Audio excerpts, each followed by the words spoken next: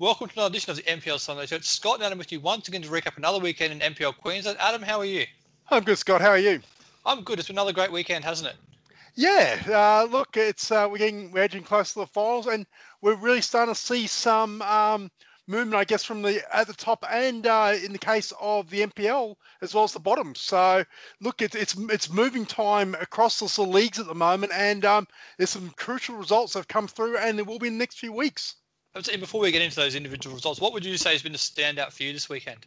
Either player or team or what? What else?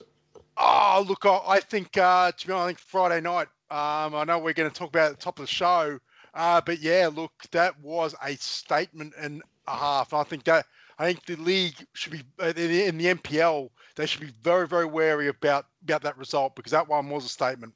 It most certainly was. It was a fantastic place to be there watching that game on Friday night between Olympic FC and Peninsula. They were up there at AJ Kelly Park in Redcliffe. And you're right, we will start with that game. It was a 3-1 win for Olympic FC. 2 goals for Daniel Leck, 1 for Jez Lofthouse. A second half goal from Andy Pengelly for the home side. But Olympic FC, Adam, they were, particularly in the first half, they were really dominant. It was a pleasure to watch them play because the things you don't necessarily see on a stream or on television that you can see in person were really evident.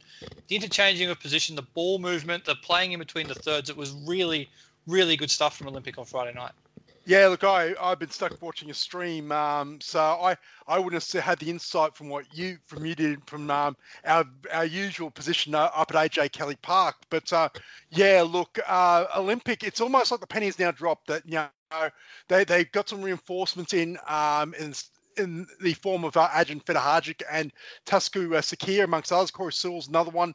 And we thought there was a slowish sort of build from coming out of lockdown as well. But I think it's well and truly, this team has gelled. I think Ben Carn's got a clear direction on who his best 11 are, the depth of the side, and it was on for show against, who are a title sort of rival in Peninsula Power on Friday night. So we'll hear from a very happy Ben Carn shortly, but first we'll talk about the 3 players you mentioned, the 3 players they brought back from Victoria over lockdown. They brought Tatsuya Sakia, he was playing down in Victoria previously, but they brought back Corey Still and Adrian Fedahajic, and those 3 players, you could see the real impact that they had. The two guys at the back, they did really solidify that back line down there on the left-hand side, playing, I believe they played left centre-back and left-back respectively, and Sakia, I'm sorry, I'm going to keep butchering his first name, I'm going to call him Sakia. He was amazing on Friday night. His positional awareness and his experience and his just leadership of that side was unbelievable. His movement off the ball was outstanding, but he was also like pointing of where he needed teammates to go. He's had a massive impact at him in such a short period of time. Yeah, no, Tasku Sakia, he's an amazing player. I think he's probably, for mine, he's probably the most talented player in this league at the moment. And yeah, look, he's just doing things that other players, for not lack of sort of still trying, he's just doing what other players, very rarely do at a consistent level in this league. And it's amazing that, that when we think about Olympic, we're talking about a Sakia, whereas, in the past it's been, the Jez Lofthouse show or, Alex Smith and Chris Lucas, last season as well. But he's, like I said, and he was, obviously garnering a lot of attention from the Peninsula Power defence, who are usually a very solid unit, but he had them befuddled almost.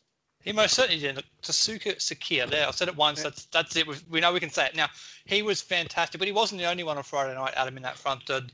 Jez Lofthouse had one of his better games for a very long time out there on the left-hand side, back to his absolute best. And I'll add Yinka Kahinde as well, playing more off the right-hand side now. But again, the pieces seem to fit a lot better.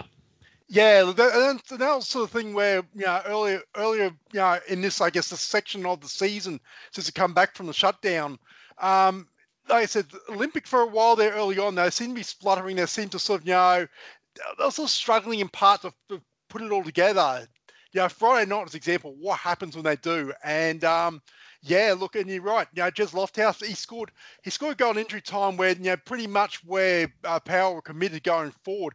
But the way he took it, obviously, it was just typical Jez Lofthouse that we know. And the finish actually was, quite a good finish. So it's good to see him back as well. And look, I think also as well, as you said, Frederick Yinka Kahinde, look, he's also as well. I think he was struggling to find find his way, sort of, especially early on prior to shutdown, thinking, is this the guy to replace, Chris Lucas out front? He's sort of struggling to find his path. Now he's flying at the moment.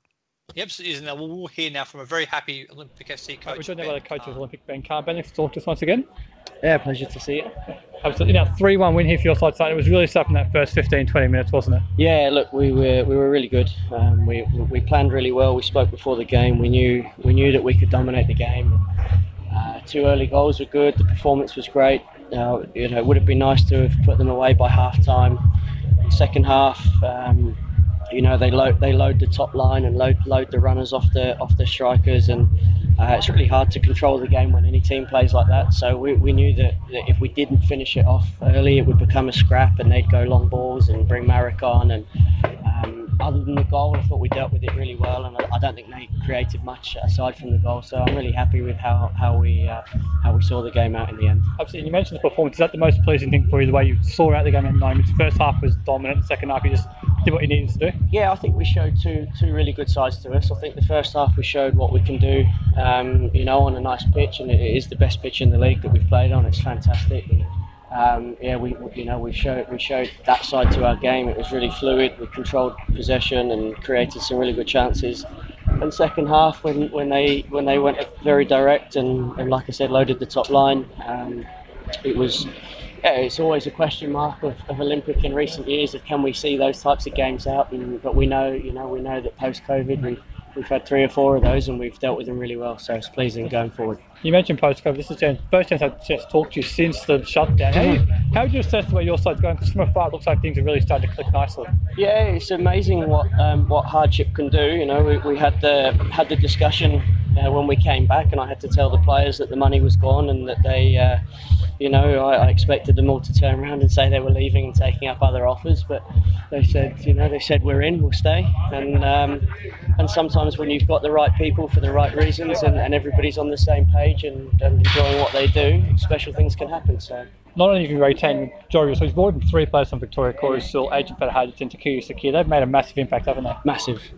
Yeah, we knew that the Victorian NPL closing down was gonna. We knew there'd be a big market with the Queensland clubs, and we knew there'd be a lot of players coming in and out, and we had to get it right. And I think that some clubs have probably rushed into things, but we did. We worked really hard and got, like I said, the people that are here for the right reasons. They understand the club's financial position, and they're really happy to dig in and play for us and buy in. Top of the table now as well after tonight's result. You got Moreton back home on Wednesday. They're going pretty well now. What are your thoughts on that matchup? Yeah, look, firstly in regards to the league table, it's still a bit false because Power and Knights have still got the 2 games in hand, so we try not to look at that. We just try to take every game as it comes and win. And Moreton Bay have done really well in recent weeks, and they've got some really good players, good squad. We know that they're going to be difficult to play against. They've taken points off some good teams, so we just prepare as we would any other week and go away and work hard and try to get 3 points. Well, if you get a performance like this tonight, I'm sure you have no problem. Yeah, congratulations. Thank you. That's what Ben Carr had to say on Friday night, Adam, and he was obviously extremely happy after that result and performance up there on Friday night. One coach I imagine who wasn't quite happy was the coach of Peninsula Power, Aaron Phillip, and his assistant Ben Ryan. It just, particularly in the first half, it just didn't quite click for them, did it? Yeah, it didn't. Look, I think large in part, because that's the way that Olympic bossed the game. But look, it would not sit well for Aaron Phillip or Ben Ryan that they've actually been outplayed on their own patch, and they're a proud club, and very, very rarely do you see that where a club will come up to Redcliffe and outplay them, and I think that really would be a sore point. I don't think Peninsula were that bad. I just think Olympic they were that good on Friday night. So I wouldn't lose too much hope, but I think when you're looking at a final sort of perspective, if Olympic show up again, come finals time like that, they're going to be very, very hard to stop. I think that extends to Gold Coast Knights and Lions as well. We mentioned Gold Coast. They do play them on Tuesday, a chance to rebound. We'll talk about that shortly, but I think you're right about Peninsula Power as well. It didn't look great in the first 30 to 35 minutes, but once they got a grip of what Olympic were trying to do, and they started to combat it quite well, and I thought particularly in the second half, they did start to create more chances. Okay, it was 2-0 and they were pushing bodies forward, chasing the goals, but then they got one eventually, and Marek Madley, Adam, when he came on, made a massive impact. And maybe they need to look at that front pairing of Marek Madley and Andy Pengilly and maybe think we might need to play two up front to accommodate both of them, because the combination between the two of them when they were both on the field was quite good. Yeah, look, I think conventional thinking sort of suggests that maybe you can't have one.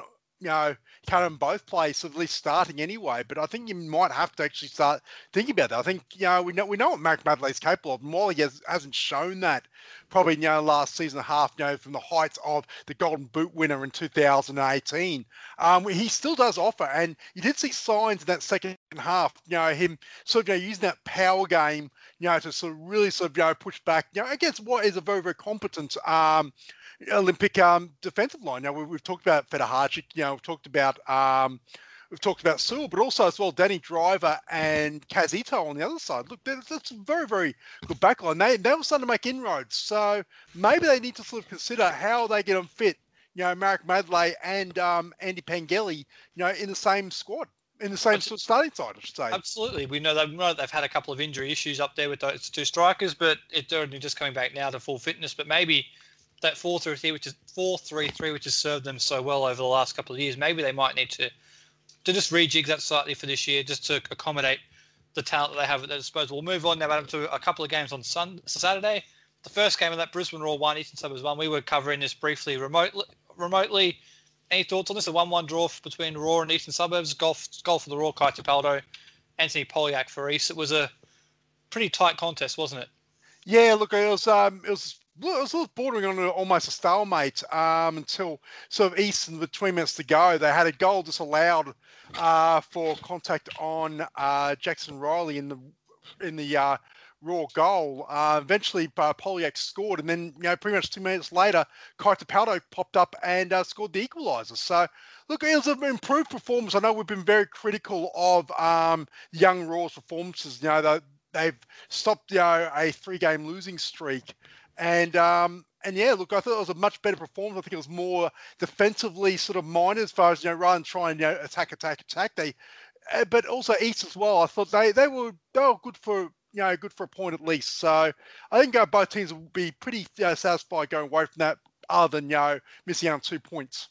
I tend to agree with that, particularly about the Raw youth. We've obviously seen the last couple of weeks they have shipped a fair number of goals defensively. They've changed things around a bit, brought in a couple of younger players, good high performers in their under-18 side, so they've come up to the top team now. They seem to be slotting in quite nicely, and I think you're right, defensively they were a lot better. The other results this week, Adam, Gold Coast Knights 3, Redlands United 2, Sunshine Coast Wanderers 2, Capalaba 0, Lions SC 6, Gold Coast United 2, and Brisbane Strikers a last gasp winner at Moreton Bay by 2-1 in what was another really tight, tense game, wasn't it? Oh, not tight, not tense, but it was certainly tight. Look, it was a bit tense at times between Moreton Bay and Brisbane Strikers. Lyndon Farr got Moreton Bay on the board first, and they were going well, and then Ryan Palmer popped up to equalise in the 65th minute, and then Nicholas Webb, who's only played a handful of games, came on and scored the winner in stoppage time. So, like I said, it's almost exercising some demons for Strikers on that pitch. That was where they lost the 2015 grand final in almost similar circumstances, where a late winner sunk them. Obviously, a round 17 match is nothing compared to a grand final, and obviously there's not many players. I think the only player may have been Coach Royce Brownlee in that. It probably would have been from that. So yeah. But yeah, look, I think important 3 points for Strikers. Moreton Bay, they'll be disappointed they sort of they dropped all 3 points, but look, they've been going well. So I think it was more important Strikers getting the win. I think Moreton Bay, they just have to sort of regroup and come again, but they do have a very tough assignment on Wednesday night. We'll get to that in a moment. I'm sure the Brisbane Strikers fans are delighted that you've brought up that 2015 NPL Grand Final, given that they have a lot of issues with the way that came out. That's a story for another day. We'll talk about that later on. That's the whole season, I think they have issues with. Yeah, but look, I've said before, Moreton Bay are a side which just confuse and annoy me at times, and this is another typical case. They played out pretty well at home. In fact, they probably deserved to get a point out of this, and they threw it away once again at the last gasp. And this is just this is just what I think they need to just try and not concede so many points in these sort of situations, because this seems to happen to them more often than other teams.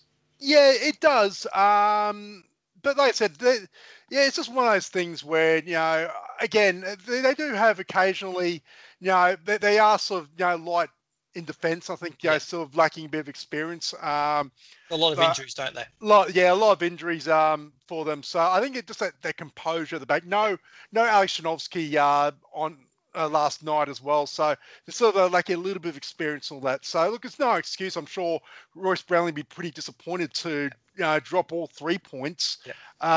But yeah, look, I think for them, like, they've had a good run. Like I said, I think they just regroup and learn from it. I was saying, before we move on from this game, there was another unfortunate injury, incident which could have been a very serious injury to Brendan White, and midway through the first half, going up to claim a corner at him, and it looked like he landed on his neck or in fact his head, which it looked really bad, didn't it? It did. It was really sort of, sort of shocking to see, watching sort of the stream. Look, thankfully everything's okay, and look also as well, well done to the officials and all the players involved. I think there was a protocol there where I think, they seemed to observe it. They knew there was something serious, and in the end, it was a good result. He ended up playing on after about 6 or 7 minute delay. But yeah, look, those things, when talking about, head and neck injuries and whatnot, all care needs to be taken attention. So well done to all involved. I think and thankfully that, nothing serious came out of that. Unfortunately, the ground has had some pretty nasty incidents, over the last, couple of months, and so it could have been another one, but thankfully it looked bad. You won't go back on the stream if you're still that way inclined. But yeah, look, at least he Brendan White's okay, and that's the main thing. Absolutely, it's great to see that he was okay and able to finish the game, and hopefully there's no lasting effects for Brendan White from that incident. We'll go through the table now. Adam, Lions FC maintain their top spot on goal difference to Olympic FC. They're both tied on 37 points. Peninsula Power, they remain third. Gold Coast Knights, with their win, they stay fourth. Brisbane Roar are still fifth. Moreton Bay are sixth. Brisbane Strikers, they're up to seventh with their win. Capalaba down to eighth. Gold Coast United ninth. Sunshine Coast Wanderers jump up to 10th. Eastern Suburbs are in 11th. Brisbane City 12th. And Redlands United remain at the bottom of the table. We'll go through that in a moment. And firstly, we'll do this semi-regularly over the NPL Sunday Show. The top goal scorers in the competition, Joe Duckworth leading the way with 16 goals for Lions SC. Jason McQuarrie, 15 for Gold Coast Knights, and Daniel Leck, third for Olympic on 13. So that's quite a tight race to keep an eye on over the end of the season. But the more things change at the top, it just stays the same at the top, doesn't it? It does, and I think this is where those clubs where they've invested, heavily into their depth and in the side, I think they're sort of really coming to the fore. How that's going to finish is anyone's guess, from 1 to 4. But yeah, look, I think the big 4 clubs, as we've seen for the last few years, I think they're back, and I think it's pretty much set now. It's just a matter of who sells where. Sort of who finishes 5th, 6th, 7th, sort of just behind. That's going to be an interesting race. Look, we were starting to ride off Brisbane Roar's hopes. So I think maybe that they can sort of find something to keep on going. They haven't got they do have a very tough run. They've got to play pretty much all of the top 4 at some point in their run home. So they'll have those sort of teams behind them. But at the other end, Brisbane City are down in 12th at the moment. That's because they were on the bye this week. So, but they've got a very, very important game midweek as well, which is going to really sort of see where they're at. Because Redlands, look, they went down to Gold Coast Knights, but they didn't give up, which is the main thing. Like, so I think we all had them pegged to get absolutely walloped on Saturday night, but with 3-2 is probably a bit flattering. But they weren't that far off the pace. So I think Redlands are still capable of, maybe picking up a few more points. So the couple of those teams around near the bottom, they shouldn't just keep it for granted that Redlands are just going to, go away, because I think they're going to fight for survival themselves. Absolutely, they most certainly will. At the bottom end of the table, wins for both Brisbane Strikers and Sunshine Coast Wanderers to move slightly further away from that position. They're massive for those 2 clubs, isn't it? It is, yeah. Brisbane Strikers especially. They're a club that that are normally successful. They've had sort of, I think, a tough sort of year, a disrupted year, but at least they can at least breathe a bit more bit more now that they're now 3 wins above the relegation zone. So I think they can start thinking about, okay, how far can they get up the ladder rather than looking behind them. Absolutely. We'll talk about those midweek rounds because you point out there is a full round of NPL Queensland to be played midweek. Eastern Suburbs against Brisbane City. Brisbane Strikers will host Brisbane Roar. Capalaba versus Lions. Olympic v Moreton Bay. And the two games which I think are the most important for the round at both ends of the table. We'll start with the first of those on Tuesday night. Peninsula Power v Gold Coast Knights. Adam, this is it's almost a must-win game this for Peninsula Power, isn't it? Just to remind everyone that they're still a top side, and also for their chances to finish top of the table, they've got 2 games in hand. So this is a massive fixture for them in that quest for that top spot. Look, I think they've always had the one thing you say about Peninsula Power, always had the margin of error as far as, that they had games on hand on their 3 sort of, rivals at that part of the table. They lose on Tuesday night, and that margin error is gone. Like I said, against Gold Coast Knights as well, who will be themselves really sort of chasing hard. They would still have premiership ambitions themselves. So I think all 4 are still well and truly alive as far as the premiership goes. Forget about trying to even guess who's going to win the grand final. Forget that. That's a 2-game season basically. But as far as the premiership goes, I don't know if Peninsula Power can win the premiership sort of on Tuesday night, but they can certainly lose it if they go down. Because like I said, I think their premiership hopes go on the line Tuesday night. I think same with Gold Coast Knights as well to a point. I think if they lose as well, I think they lose ground as well. So that's a huge game with respect to the premiership on Tuesday night. Most certainly is, and also undersold Gold Coast Knights. They also have 2 games in hand on the teams above them. So it's a massive fixture for both teams. If either Peninsula or Gold Coast do happen to win the game, they will put themselves right back in the mix for that premiership race. The game at the bottom end of the table, Adam, this is also equally important. It's 13th place Redlands United hosting 10th place Sunshine Coast Wanderers, and there's a fair gap now between Sunshine Coast and Redlands, but if Redlands United are going to pull off the Great Escape once again this year, I think it has to start with this game here at home on Tuesday night. This is a game that they need to look at and think, we played pretty well away to Gold Coast, held them tight. Okay, we lost by the odd goal, but we played pretty well, and if we can continue that sort of level of performance, they can get a result for me at Sunshine Coast Wanderers. That needs to be their mindset, Adam. If they don't get a result, their margin for error for getting out of trouble once again is diminished quite a lot for me. It's a big 7 days for Redlands, plain and simple. This game against Sunshine Coast Wanderers is huge for them, but also as well, then they play East next weekend. If they don't pick up any points, I would almost say it's over, because I just cannot see them, getting many points against the likes of Moreton Bay, Strikers, Gold Coast United, and Raw Youth, who they got in the rest of the run home. So if they're going to make a move, it's got to be now. And yeah, like I said, on the flip side, for those 2 sides, for Sunshine Coast Wanderers and East, they drop points to Redlands. They're all of a sudden back in the sort of into the muck as far as the relegation race goes. So, but I think for Sunshine Coast as well, they would take some confidence. They beat Capalaba on Saturday night as well, which given them some breathing room. So I don't think if they lose, it's not the end of the world for them. But I think they're one sort of step closer back to sort of being in that relegation fight. So it's definitely a bigger game for Redlands in that context of the table. We have seen in the past couple of years, you've thought they might be on the way down, and they've found a way to get out of it. So they've got tremendous resilience and character down there at the Cleveland Showground. They're going to need all of that to progress up the table once again this year. We'll move on now, Adam, to the NPL women's results for this weekend. We'll go through the results now. Sunshine Coast, Southwest Queensland Thunder, 4, Football Queensland QAS 1, Mitchelton 3, Gold Coast United 5, Capalaba 4, South United 3, and the game this afternoon, which we just finished watching a little while ago, Adam, Eastern Suburbs 5, Gap 0, and this was a tremendous performance from Eastern Suburbs, wasn't it? Yeah, look, we knew from the last time these 2 sides that there might have been a few goals, but I didn't think they'd come all from one side and in the space of around about 20 minutes, because that 5-goal blitz from East was just sort of incredible. I think Yeah, I in the Gap, I think they were very disappointing. If I have to be honest, defensively they were poor. I think they gave up way too much ball in dangerous positions. And look, East made them pay, and I think that's probably going to be the sum of it all. Like the Gap were better in the second half, they just couldn't find a way through. East, I guess. When you're 5-0 up halftime, it's very, very hard to stay motivated. Really sort of put the foot on the throat, as they say. But yeah, no, all credit to East. But I think Gap's hopes as far as the top four, I think, are pretty much gone mathematically, and performances like that, look, I don't think they deserve to be there, if I'm being frank about it.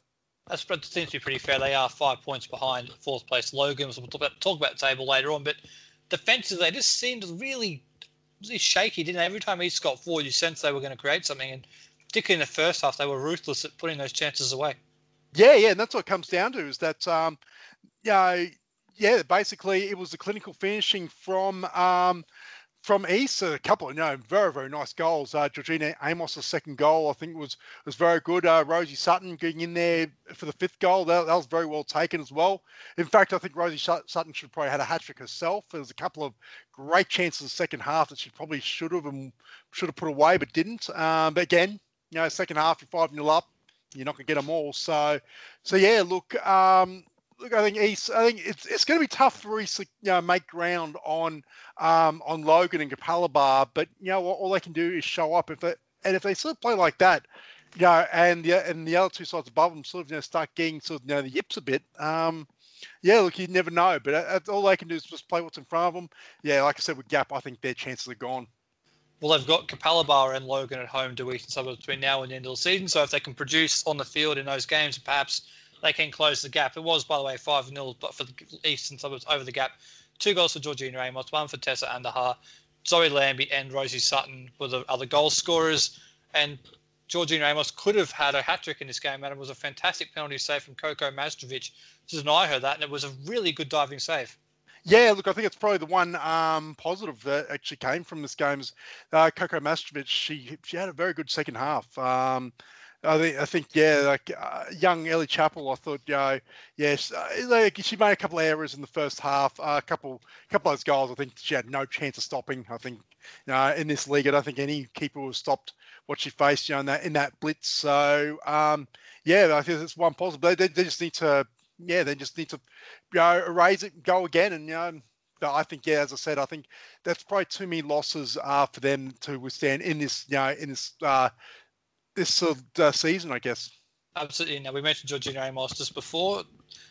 Our colleague James was at Heath Park this afternoon calling the game for Football Queensland. He caught up with Georgina Joined Amos by Georgina Amos, scorer of 2 goals in this massive 5-0 win for East. Welcome to the NPL Sunday Show. Thank you. It's good to be here.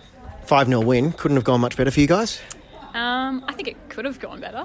Harsh critic, but yeah, obviously 5-0. It was good to start that half well and finish it with 5 goals. Obviously, the last time we played these guys, we were 4-0 up. Second half, they scored 3 goals. So lucky to get away with that win. So we just knew they were coming out fighting in the second half. And I'm assuming that got mentioned at half-time as well, that last matchup? Definitely. Michael made sure that we were getting a clean sheet. So that's something he really pushed for in the second half. And obviously, talk us through, you had 2 fantastic finishes as well. Obviously, improvisational, that's not really a word, but anyway, I'll run with it. The outside of the foot shot as well. Oh, yeah. I feel like it's just good crosses coming in, good deliveries. So outside the foot shot, that was actually off my weaker foot. I've got a sore groin at the moment, so I had to actually not use my shoulder leg. So it was definitely improv. And obviously, like the attacking group you guys have with Lambie and Muscat and everyone as well, yep. It seems to be really clicking at the moment. How important is that coming into the chase for the finals now? Oh, very important. I think we almost need to win every single game. So obviously working up from the back, we've got some strong centre-backs pushing forward, but we're very front-heavy as well, so it really comes in handy. And I suppose final question as well. Next week you're away to Southwest Queensland. Looking forward to that? It'll be a tough one, always tough travelling there, so we just need to make sure we start strong again and hold them out. So. Awesome. Well, congratulations on a massive win and very well played. Thank you. So that was very happy Georgina Amos after a big win for Eastern Suburbs there, and we always thank players and coaches for talking to us, along with James for taking the time to conduct those interviews for us. We're not there in person. It's always appreciated. We'll go through the table now, and Lions FC, despite not playing this weekend, their game against Moreton Bay was postponed to be played Adelaide at 8, they remain top of the table by 3 points over Gold Coast United. They're on 37, Gold Coast on 34. Capalaba are third on 33 points, ahead of Logan, who had the bye this weekend. They're on 30 points, and you've got East and the Gap on 25 points respectively. Souths are in 7th. Football Queensland QS are in 8th, Mitchelton 9th, South West Queensland Thunder in 10th, and Melton Bay United, they are at the bottom of the table. The top scorers in the NPL women so far this year. Top of the goal scoring charts is Lainey Fryer with 18 goals for the Gap. Equal second is Marielle Hecker and Stephanie Latham with 15, Adam. And the other thing we didn't mention when we were going through these results earlier is Deanna Thompson back at Gold Coast United after some issues she had in terms of getting over the border. Straight back in the side with a hat-trick. Yeah, look, very timely as well for Gold Coast United. They're without Momo Hayashi at the moment. So for Deanna Thompson, not only come back, but also to hit the ground running with a hat-trick. I know she has been playing. Her reason why she's been out is because she was actually stuck outside the border bubble with New South Wales, where that's obviously recently reopened.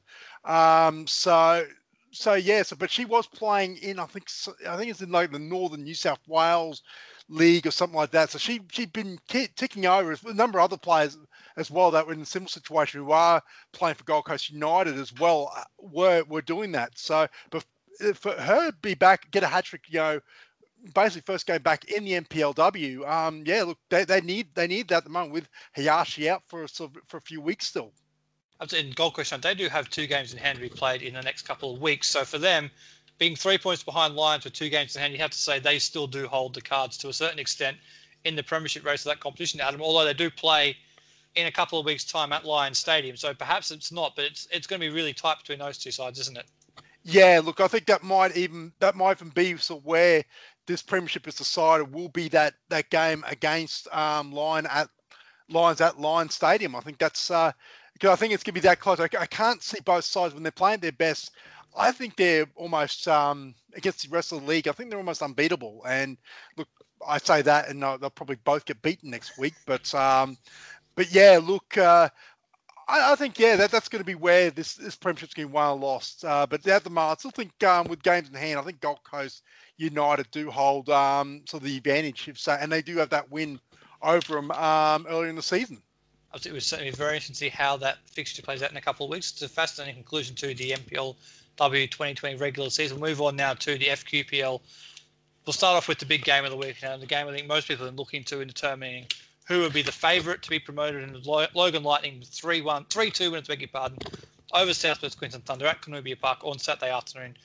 Goals for Obi Mananki, Liam Golding and Adam Edgar for the home side, Brody Welch and Pasquale DeVita for the visitors. And it does seem now that while not assured promotion, it is in Logan's hands, isn't it, Adam? It is, yeah. And that was how this game was built, that basically whoever won this game, if there was going to be a winner, basically will have promotion sort of in their own hands. And look, it was actually a very, very entertaining game, I must say. We haven't watched too much FQPL sort of live as far as coverage for the Brisbane Football Review. So to actually see these two sides go at it, the top two sides, it was a very entertaining game. And Logan sort of won out on the day. Plenty of sort of feeling in this as well. So I think come finals time, I think there'll be plenty to prove more than once the promotion has sort of been settled. I think as far as the FQPL final series go, I think a rematch between those two clubs, I think it'll be very, very anticipated. Want to wait and see if that happens. There's a couple of other teams in the bottom end, like top 4, in some really good form. But just looking ahead, they both do play. Wynnum Wolves, they've been in fantastic form, Adam, since the lockdown resumption, and they do play both Logan and South West Queensland Thunder before the end of the season. So perhaps there's more twists and turns to come here, and I wouldn't be surprised at all if there are. Yeah, look, absolutely. I think there are a number of teams there are capable of being that sort of spanner in the works as far as who gets there. And it may be a case of who loses less, or who can limit the damage sort of going forwards, more than sort of saying, it's just going to be a drag race to the final round. Look, you got Mitchelton as well, also capable. Ipswich Knights and even Western Pride are also capable of they do own wins over. Well, Western Pride actually own wins over both the top two. So Look, I think it's a case of, while those two teams are probably far enough apart where it's going to come down to those two as far as promotion goes. Beyond that, and I think number of these other teams are going to have their say as far as not only shaping the premiership race, but also as well come finals time. They most certainly will. Now, we'll go through some of the other results over the weekend. South United 4, Mitchelton 4 on Saturday night in a high-scoring clash at Wakeley Park. Wynnum Wolves continue their fantastic run of form since lockdown, as I mentioned, Adam. 4-2 winners over Western Pride, and 2 games this afternoon, Ipswich Knights 2, Holland Park Hawks 0. And at the Parc de Paris, or Perry Park, whichever way you want to call it, Sunshine Coast 2 with a late winner over Southside Eagles 1. So, I mentioned before, the form of Wynnum Wolves is absolutely fantastic, isn't it? You can see the effect that the new coaching and technical director Matt Chandler has had since going there in the off-season. He's had a massive impact. I recall just after lockdown, Wynnum Wolves were down in about 10th. So the fact that they're now in 4th and more than likely will probably push into 3rd at some point if they keep their form going, that's an amazing turnaround for them. So I think they will be one to watch. I think they may have that early season struggles may sort of come back, to haunt them as far as, in that sort of the promotion race. But look, they've done really, really well to get into 4th. Like I said, they could probably move into 3rd, as of next week almost. So their form since lockdown would suggest they would be right there in the promotion race if they continued that form from the beginning of the season. So there's plenty to build upon there down in Wynnum. The top of the table, as we mentioned, Logan Lightning, they are on top of the table. They're 2 points clear of South West Queensland Thunder. Mitchelton remain 3rd on 26 points. Wynnum, as we talked about, they're 4th on 25 points. Ipswich Knights move up to 5th place with 22 points, ahead of Western Pride, equal points, but they've done it on goal difference. Rochelle are down in 7th on 21 points. You've got Sunshine Coast Fire on 15 points in 8th. Holland Park in 9th, South United in 10th, and Southside Eagles are rounding out the bottom of the table, Adam. So, again, that finals race in the FQPL is really heating up because there is now 5 teams within 5 points of each other there heading into the last 4 or 5 games of the season. Yeah, it's exactly. It's a case of look, even Rochedale, who's sitting down 7th, they've got games in hand as well, which is very important. So a lot of these, when these games in hand get played, obviously the bye, having the bye within that is going to sort of really not give the clear picture of who's where. But I think there's going to be some big games coming up in FQPL as far as the finals go. But as I said before, the promotion race, I think it's down to 2, but they've got to keep winning. I think it's certainly most is down to 2, but you're right, they have to keep winning. Top 3 goal scorers in the FQPL, both Adam Edgar and Brody Welch of Logan and South Queensland Thunder. They're tied on 10 goals each. 3rd place, equal 30, is Jed Brown from Logan and Yuta Hirayama from Western Pride. So it's on 9 goals. So it's certainly tight in that race, Adam. Now we'll move on to a bit of news which came out during the week, and it was from Football Queensland. It was their strategic infrastructure plan. They have a 3-point plan they've introduced. The first of those is a home of women's football in Queensland and women's centre of excellence to be built down at Meakin Park, which is obviously where the headquarters of Football Queensland is currently. It looks like it's going to be a 6-field facility, Adam, potentially with 3 synthetic and 3 grass fields. It's probably going to be it'll be a massive boost for the game in this state, Adam, because it's not as popular as the sport is in terms of participation. The facilities aren't necessarily there all across the board, are they? I think it's more a case of that there's very few facilities, class facilities, that is owned by the governing body. I think that's very, very important, who are sort of tasked of administrating, if nothing else. Obviously, junior development, obviously you got your state teams, your elite, Queensland Athletics Sport, affiliated sort of, programs, and to have that in one centralized place rather than, having them all over the place and whatnot. That's, it's a big investment, especially from the women's side of the game, which obviously with the Women's World Cup in 2 years' time, in 3 years' time, I should say. Getting ahead of myself there. That year flew quick. If it was only 2 years to go. Oh, it feels like it, but look, I think definitely, I think that's going to be a major boost. FQ are saying estimated 9.2 million cost, and that I think that would be an investment that I definitely be well worth it. Well, certainly, particularly with eyes on the Women's World Cup, we will need facilities nationwide in order for these teams to train and be housed while they are here. So that's a massive, important facility. And it's something we didn't really see when you think of the last major sporting event in Australia and the Olympics 20 years ago. Football was one of the few sports which didn't necessarily get the infrastructure upgrades that everyone else did. So if we can capitalise on that nationwide now and get some really top facilities all over the place, but particularly here in Queensland, it'd be a massive benefit. Well, it's actually funny you mentioned that, because football did actually get infrastructure, or the fact that it was actually built for football as far as the Olympic football tournament in 2000. The problem is that it benefited every other sport other than football. So I think it's correcting the wrongs as far as having our own world-class events in 3 years' time. But at least then that the legacy of it is something that that football alone will actually get out of. I think investment like this is certainly on that path of ensuring that legacy beyond the 2023 World Cup. Absolutely. And point two was regional high performance centres up there in both northern Queensland and also in the western part of Queensland. So that's obviously very important. But point three, Adam, more interesting for us, I guess. We are not up in northern Queensland. We know it's very important that the facilities up there are of the highest standard, so players up there can grow and develop and enjoy the game. But point three, down here in Brisbane, the boutique stadium issue. Now, this is something we've covered probably 1,000 times on the Brisbane Football Review podcast over the last 5 years. So we'll keep it more brief here. The three venues that they've stated in this Football Queensland document where it could be potential venues for this stadium: Perry Park, the Sleeman Sports Centre, and the Albion Park Racecourse. Now, I think if you look at it, Perry Park is obviously the home of football in Queensland. You'd imagine that's where the Football Queensland would probably prefer it to be. Do you think that's where it'll end up, or will it be one of the other two? This is, of course, assuming it actually happens, of course. Yeah, let's put aside for a second, $100 to $130 million infrastructure investment. We'll get back to the likelihood of it happening. Just which venue do you think would be the most important or most logical?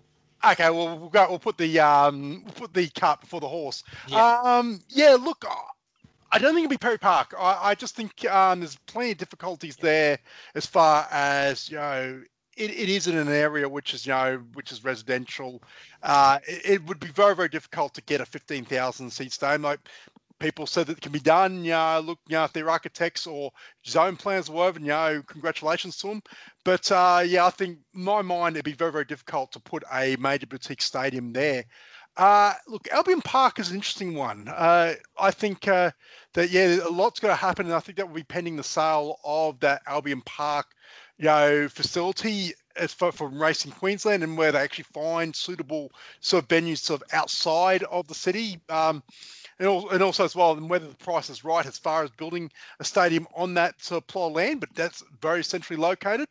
In Sleeman, probably again, I think it's another one that could potentially a little bit out of the way as far as go, but it's on a major sort of that Cleveland Road sort of track, as far as public transport, rail, car. I think it's all there. So look, any of those three could work. I think for mine it's the cost that's going to be the issue, and the sort of needs as far as actually getting that sort of money from out of a state government that apparently is going to be a very, very lot of debt.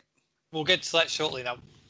But I do think if we were saying which one of these you think is the most likely, I actually think it would be Albion Park, because I think it's a central location and the footprint is there for it. And again, if the demand and the desire is there from the government of the day, whenever this decision gets made to do so, I think that's the most logical. It is central located, as I said. It's pretty central to public transport. There's a lot of pubs and clubs around there, which is important for spectators on the day enjoying it. Absolutely. So I think that's the most likely. I think Sleeman Sports, it would just be, I think people would, look, we always know people complain if things are more than 5 minutes from their house, but I think people would say, particularly if they live in the western part of Brisbane or out towards the Ipswich area, saying, is that really the best spot? So I think having it central, I think, is the most important. But to your point, which I know you're desperate to get onto about the cost and how this can work, I think this, as much as football and even other sports in this state could really benefit from a boutique venue, I think the only way it happens, Adam, is if this Olympic Games, which is out there for 2032, I believe it is, that the Southeast Queensland are bidding for. I think if that gets up, this is a genuine probability of happening. If that doesn't happen, you'd have to say, Adam, this is probably a nice thought and something that probably isn't likely to happen. Yeah, look, I know this is a lot of this boutique stadium talk has been essential to the A-League and Brisbane Roar especially. Look, if it's something, and you'd imagine that they would be part of this as well. That this is not You'd hope Football so. Queensland. Yeah, it's not Football Queensland just going off on their own reservation and doing their own thing. And Brisbane Roar have got other plans. You got to believe that it's all part of one bid, or even it may not even be Brisbane Roar. It may be a future expansion team within Queensland. I know obviously. Let's take Brisbane Strikers, Brisbane City, their bid, or whoever else. It may not, like I said, but there had to be an A-League prime. But I think it goes further than that as well. I think it may be you may need support of also maybe a number of other codes. I think unfortunately as much it'd be nice to have a football only venue as far as the main playing stadia.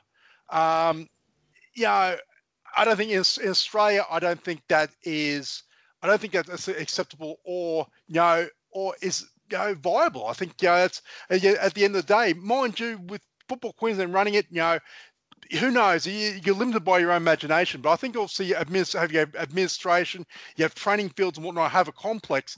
Then obviously I think it's just a case of they've got to prove the value for money for it if it's going to be all football, and then also be open to allow tendencies from say of Queensland Reds, whoever the second NRL team's going to be, or whoever else, or even like I said, the tendency of a Brisbane Roar or a national second division team, or another expansion A-League team. So I think, like I said, you're limited by imagination, but I think just going up and expecting $130 million for a precinct and a stadium from the government, especially given the current economic circumstances, you're going to need more than just that.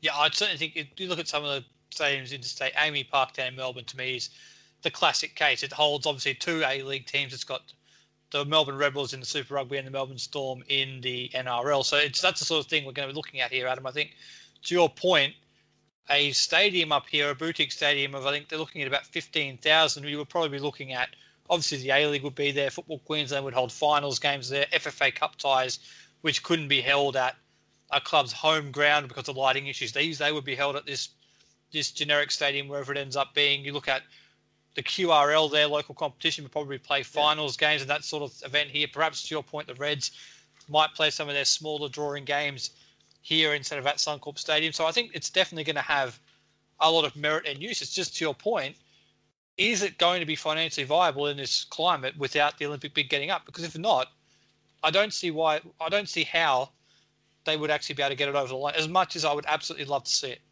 Yeah, that's what it comes down to. I think again, you need a reason for it, and there needs to be at least that would at least cover up the legacy part of it. What happens beyond 2032, where if they build it now, you turn over for the Olympics, come 2032, even if the bid is unsuccessful at a global level, as long as you have a use for it. If you're saying, because you just can't go, let's wait until we get the Olympic, even though it's 2020, I think 2026 it might be that they'd actually award the next lot of games for that. So I don't think the sport can wait that long.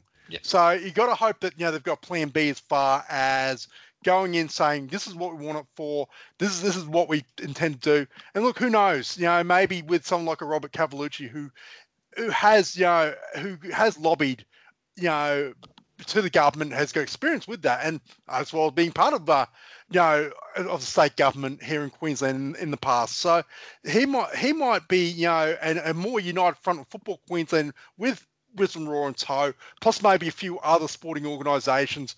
That might be a better front than rather than Football Queensland just having their hand out saying, we want a new stadium, please. Absolutely. It's certainly a great time to lobby for a new stadium, given that the state election is coming up in the next couple of months. Adam, we could talk about this for another hour, but we might just wrap it up there. Yep, not a problem.